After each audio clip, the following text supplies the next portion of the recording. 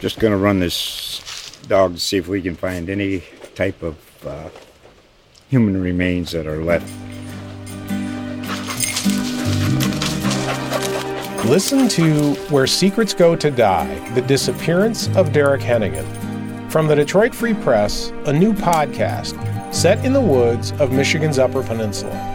Available on Apple, Spotify, Freep.com, or wherever you get your podcasts.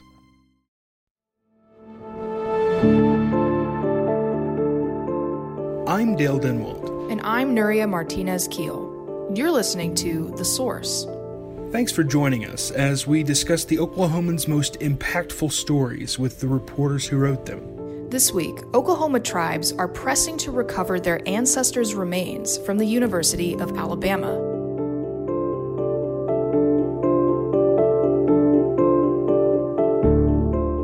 Joining us today is Indigenous Affairs reporter Molly Young. Some Native American tribes now based in Oklahoma have ancestral homelands in the Deep South. Molly, you reported that 19th century archeologists were digging up gravesites and collecting both human remains and the objects buried with them.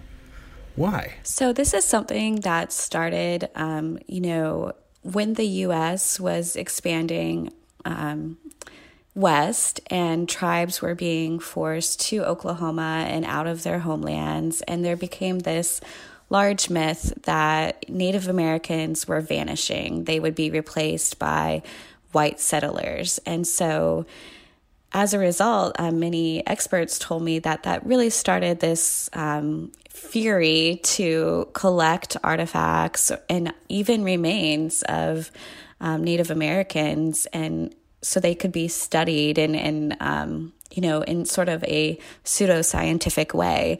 And that's something that continued throughout, the 1900s, and even up until the 60s and 70s, it still was a fairly common practice.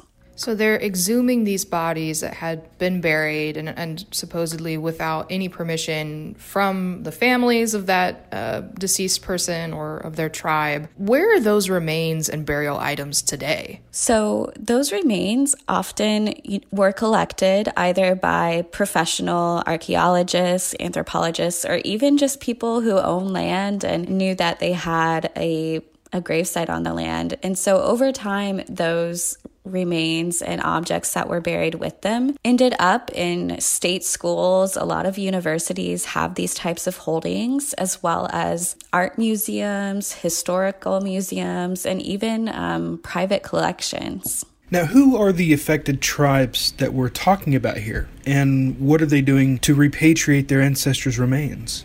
So in this specific case, we are, as you mentioned, we're looking at the southern states where specifically Muskogean-speaking tribes trace their heritage. And there are many tribes today that trace their common ancestry to Alabama and Mississippi. And those tribes in Oklahoma are some of the largest tribes based in the state today, including the Choctaw, the Chickasaw, the Muskogee, and the Seminole. And that's just in Oklahoma. There are other tribes also throughout the South that have that common heritage. And what they're doing is going through a legal process known as the Native American Graves Protection and Repatriation Act. And so that allows tribes to advocate for the return of their ancestors. Institutions are supposed to disclose the remains and the objects that they have in their collections. And then with that disclosure, tribes can say that they are connected to those specific remains, and under that act, then the institutions are supposed to return them to tribes. So this is a problem not just in the South, but across the country. Dozens of universities are working with tribes to identify and repatriate archaeological artifacts, but the University of Alabama has responded differently when tribes come knocking. How differently are they approaching the issue? Yeah, so that's a good question. What I've learned is that, often, especially at this point, the NAGPRA law is 30 years old, that institutions really have a pretty formalized process for how this should work, that they're working with tribes and learning from their collections. So if they don't know what they have, well, the experts are actually the tribes themselves. So by working with tribes, you really learn a lot more. And what they've said the University of Alabama is doing, and they've presented about more than 100 pages of evidence to a federal review committee showing this, is just really refusing to have those types of meaningful conversations. So looking at it from a way that the remains that the University of Alabama holds, specifically those that were collected from a site known as Moundville, are not related to any modern living tribe. So that's their justification for not turning over the remains, that these tribes can't prove this deceased person is related to them? Right, that there's a break in the tribes that we know today, and then the indigenous groups that were living at Moundville. And so the university has said that over time it has agreed that it will eventually repatriate those remains collected from Moundville, the human remains. But one point of contention remains that the university has said it will not repatriate the items that each person was buried with. And that's, really a critical issue for the tribes, because, each person was buried with items that was either important to them or their relatives. And the tribes are really interested in reconnecting each person with those items and then ultimately repatriating them. And so by saying that their remains are not culturally affiliated to any tribe today, that is sort of a part of the law that gives institutions more flexibility to retain the funerary objects. And the University of Alabama, for instance, operates a museum on the Moundville site where those objects are on display. You mentioned earlier that this university has refused to really have these meaningful conversations with the tribes and how to go about this repatriation process. I mean, is there anything that can be done to make the university comply? So that's one of the parts of the law that has really frustrated some advocates, and that's that, it doesn't have a lot of teeth. So while the law is clear that institutions need to work towards repatriating remains and funerary objects, there's not a lot of methods to force that compliance. Experts I've spoke with have said there are some steps available to tribes, and maybe the one that might be the next step is pursuing a federal court case if there is no resolution. But of course, that's super expensive and no one really wants to do that. So ultimately, I think everyone just really wants to work with the university towards repatriation. Now, one thing that really stood out to me in your story, and I'm not sure this is so much a question as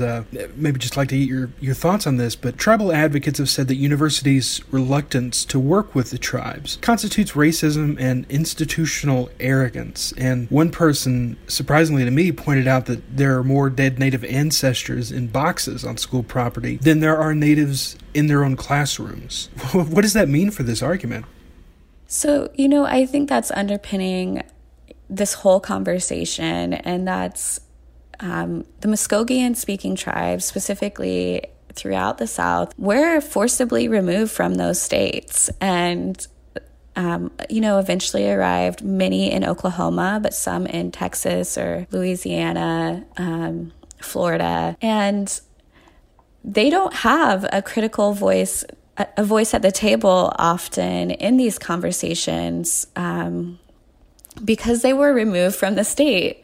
And so, they're trying to reestablish their connection, but it's really difficult for them when they don't have a lot of representation in the states themselves at this point. And kind of going back to what I mentioned earlier, one of the experts that I spoke with was Suzanne Schoen Harjo, and she was one of the main architects of the NAGPRA law itself. And she really pointed out that when these institutions say that these items or remains have no cultural affiliation, just the level of arrogance they're applying to the situation, because the experts in cultural affiliation are the tribes themselves. So when you're choosing not to involve Indigenous experts and historians in making those determinations, you're just cutting out, the experts from the conversation entirely. So what did these tribes mean when they say repatriate? I mean, how do the tribes approach repatriation once these institutions turn over the remains? Right. So it's different for each tribe.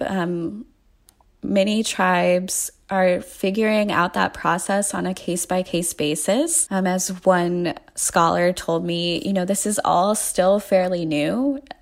No Native community chose to have its ancestors dug up. And so figuring out how to approach repatriation is definitely something that varies by each tribe, is a full community process, and often is different for every case. Sometimes tribes will seek to rebury remains and objects on their reservations. For the case of many Oklahoma tribes that were removed from their homelands, they may seek land in their ancestral homeland to do that. But it really is just a, case-by-case approach. Now, switching gears a little bit to another story that you wrote with Jana Hayes about how natives celebrate Thanksgiving. Considering the origins of the holiday can bring up painful memories of colonization and relocation.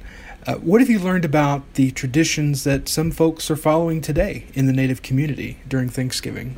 Yeah, sure. So we reached out to many tribes and communities across the state and learned that there's just a really diverse way that Indigenous peoples are recognizing the holiday today in Oklahoma. Many do see it as a day to give thanks, and without giving thanks, of course, for that painful history of colonization, but just as a day to get together with family and a time to really reflect. And they point to how their own tribal ceremonies for hundreds of years often also incorporated the same types of themes and purpose with, being thankful for the harvest and for the broader community. And so how recognizing that today is still an extension of their own cultures as well. And many tribes also recognize the day after Thanksgiving as Native American Heritage Day, which I believe is also federally recognized. So that's another way that tribes can honor their own heritage as well. And how are tribes trying to get rid of the misconceptions around Thanksgiving when they broach the subject in schools specifically? Education is just so important. I know that Oklahoma City schools, for instance, are working on curriculum that any school can use that tries to be to provide an accurate retelling of the Thanksgiving story and other moments in history involving Native Americans. But it's also something that when I spoke with tribal historians or education experts, they say that they often hear this question, my child learned this in school, I know that's wrong, so what can I do about it? So it's often something that, historians are talking with parents about just very frequently so that hopefully these misconceptions can stop being taught in schools. Well, Molly, we thank you so much for joining us this week and taking us through this really interesting story with all this historical context as well.